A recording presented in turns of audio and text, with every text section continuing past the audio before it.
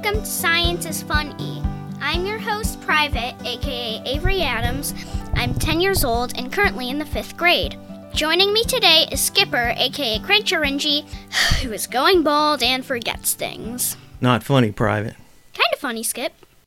Before we start the show, we want to correct an error in the last episode. I said that when a water molecule breaks, you get oxygen and carbon dioxide, when I should have said you get oxygen and hydrogen. We're sorry for that mix-up. It's Skipper's fault. Hey, you said it. You wrote it. Okay, you're right. I take responsibility for that error. It's my fault. I'm sorry. On with the show. At the end of the story, the little girl said, "And then I shall eat that dinosaur in a single bite." And she did. The end. What? Are you kidding? That's the end of your story? A little kid eats an entire dinosaur in a single bite? You expect people to believe that? Of course. I do it for breakfast a couple times a week. What's the problem? Do not? No one can. First, dinosaurs are extinct. Wait, are you talking about a bird? They are dinosaurs, that's true. But still, no one can eat an entire bird in a single bite unless it's a hummingbird. Nope, it's a chicken, actually. How could you eat an entire chicken in a single bite? Well, I just take a hard-boiled egg and pop it into my mouth. See? An entire chicken in one bite. First, your eating habits are gross. And second, that's not an entire chicken. That's just an egg. Okay, wise guy. So once a hen lays an egg, is there anything else that goes into that egg? No, she just sits on it for a few weeks and out pops a chick eventually. If nothing else goes in the egg, then the chick must already have been in the egg all along. And since the chick is a chicken, I win, so there. But if you crack an egg open, the only thing that's in there is a yellow yolk and some clear stuff, not a chick. So where does the chick come from? Is it magic? Nope, no such thing as magic. This is even better. You see, another thing that's in that egg are some tiny threads of DNA. They're too small to see, but in those threads of DNA are the instructions for making a chicken out of the stuff that's already in the egg. One day at Girl Scouts, I followed some instructions and built a model jet plane. Is it like that? Well, that model jet plane is really great. You gave it to me, and I have it on the shelf in my living room. Following instructions in the DNA is a little bit different. Who follows the DNA's plans to make a chicken? Well, it's more like what follows the instructions. You know that an egg is a cell, right? I thought cells were really tiny. Most are, but eggs are the biggest cells, and inside the cell are tiny structures that act like the machines in a factory. It's those cell machines that follow the instructions. What's a cell machine? You've seen robots in car factories building cars. Yeah, you showed me one a while ago. Each robot has a job, either to make a part or to place a part of the car at the right spot at the right time. They start with the frame of the car and build the car up piece by piece until it's finished.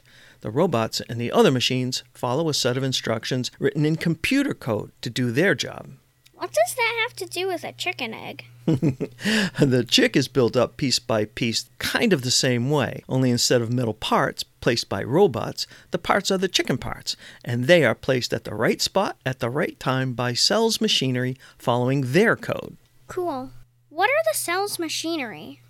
Well, you know that all living things are made from proteins.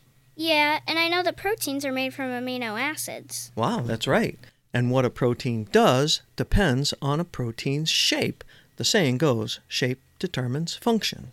What makes a protein one shape or another? Well, it's the kinds of amino acids that are used to make the proteins. How many kinds are there? There are quite a few, but only about 20 are used to make the proteins that make living things. 20? But you said there are millions and millions of different kinds of living things. How can all those different kinds just come from 20 different amino acids? That makes no sense! It's the same way that millions of different words can come from just 26 different letters. It all depends on the type of letter and where the letters are in the word.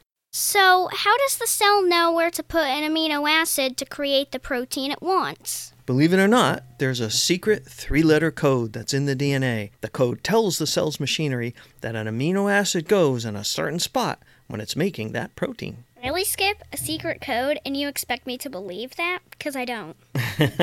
It's not really a secret code, but there is a code, and it is made up of 3 letters. Every amino acid has its very own code, and there's even a code to start making the protein and stop making the protein. Really? What's the code to start making a protein? ATG. What is the code for stop? TAG. Where are these codes exactly? They're in the DNA. In fact, you might say that all the DNA really is are those strings of 3-letter codes. So let me see if I have this straight. All living things, including us, are made from proteins. Proteins are made from amino acids. Amino acids are like the letters in a word. The kind of amino acid and where it is in the protein determines the shape of the protein. And the shape of the protein determines what the protein does for the living thing. Right. Wow. You're good at this stuff. So can you tell me how DNA fits into all of that? The DNA in a living thing is made up of strings, 3 letters, that tells the cell's machinery what amino acid goes where to make all the proteins that the living thing is made of. And when all the proteins are made and placed in the right spot at the right time, the living thing is done and is born or sprouts or hatches like the egg I ate. I just never gave the DNA in the egg enough time to assemble all the proteins needed to make that chick. You're still gross. It's all in how you look at it, Private. So, Skip, last episode you said that cars do most of the stuff living things do, but they're not alive. How come they're not alive if they do all the stuff living things do? Wow, good question. Right now, the only thing that all living things have that cars and other non-living things don't is DNA or RNA controlling how they look and act and their evolution. It's the only difference between some stuff that's alive and some stuff that isn't. Here on Earth, that is. What about computers? I've heard about artificial intelligence. Could they become alive someday? Well, I hope not. Why? Wouldn't that be cool? Yes, but then you wouldn't be able to tell it what to do. Why not? Because it's alive. You'd have to ask it to do what you wanted, not tell it. That makes sense. And what if it just didn't feel like doing what you asked? Well, you could always just tell it you were going to turn it off if it didn't. But Private, if it was alive, that would be like killing it and murdering an intelligent living thing. And another thing, what if you asked it something and it decided to give you the wrong answer, just to be funny? You couldn't rely on it if it was alive and aware. And another thing, if it's alive, then just like other living things you bring into the world. You mean like children? Yep. When you get sick, your parents bring you to the doctors and pay them to make you well. When a living computer developed problems, the person who created it would have to pay a computer technician to make it well. And just like children, the computer has to be fed every day and may not want to do what their parents want them to do. Wait, what does a computer eat? And I do what my parents want most of the time. Children and all living things need energy to stay alive. Children get their energy from the food your parents pay for. Computers get their energy from the electricity that the creators of it would have to pay for. And yes, you do what your parents want. But what if your parents decided they wanted you to grow up to be a math teacher instead of being a writer like you want? I get it, but my parents wouldn't do that. They want me to be happy and be who I wanted to be. Yes, your parents want you to be happy, and eventually you will grow up and become an adult and get a job and move out of their house and live on your own as a mature adult, making her own decisions and living her own life. So what's the problem? So the problem is the computer can't move out. It cannot grow up to be an independent person making its own decisions. Anyway, that's not what computers are made for. They are tools. They're created to do tasks we want them to do, not what they may want to do.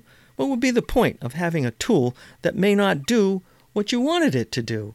It would be like having an expensive car that only went where it wanted, not where you wanted. I get it. You might get into the car and say, "I'm dying, quick, take me to the hospital." But instead it took you to the recycling center and then laughed. I still think it would be cool. That's really funny, Private. Dying, recycling center, I get it.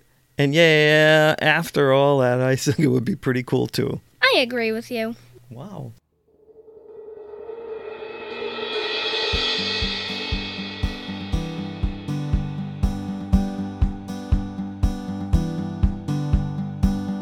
Well, that's our podcast for this week. Come back next time for another episode of Science is Funny. Oh, and don't forget to visit our website, www.scienceisfune.com, or listen on iTunes, Google Podcast, Podbean, or just search for Science is Funny in the podcast section of your favorite podcast app. To suggest possible topics for upcoming episodes, email topics@scienceisfunE.com. And remember, you could win a Science is Fun E t-shirt if you send in a suggestion and we use it in an episode. You can email me at private@sciencesfune.com or skipper@sciencesfune.com. I'm Private, aka Avery Adams, hoping you have a great week. TTYL.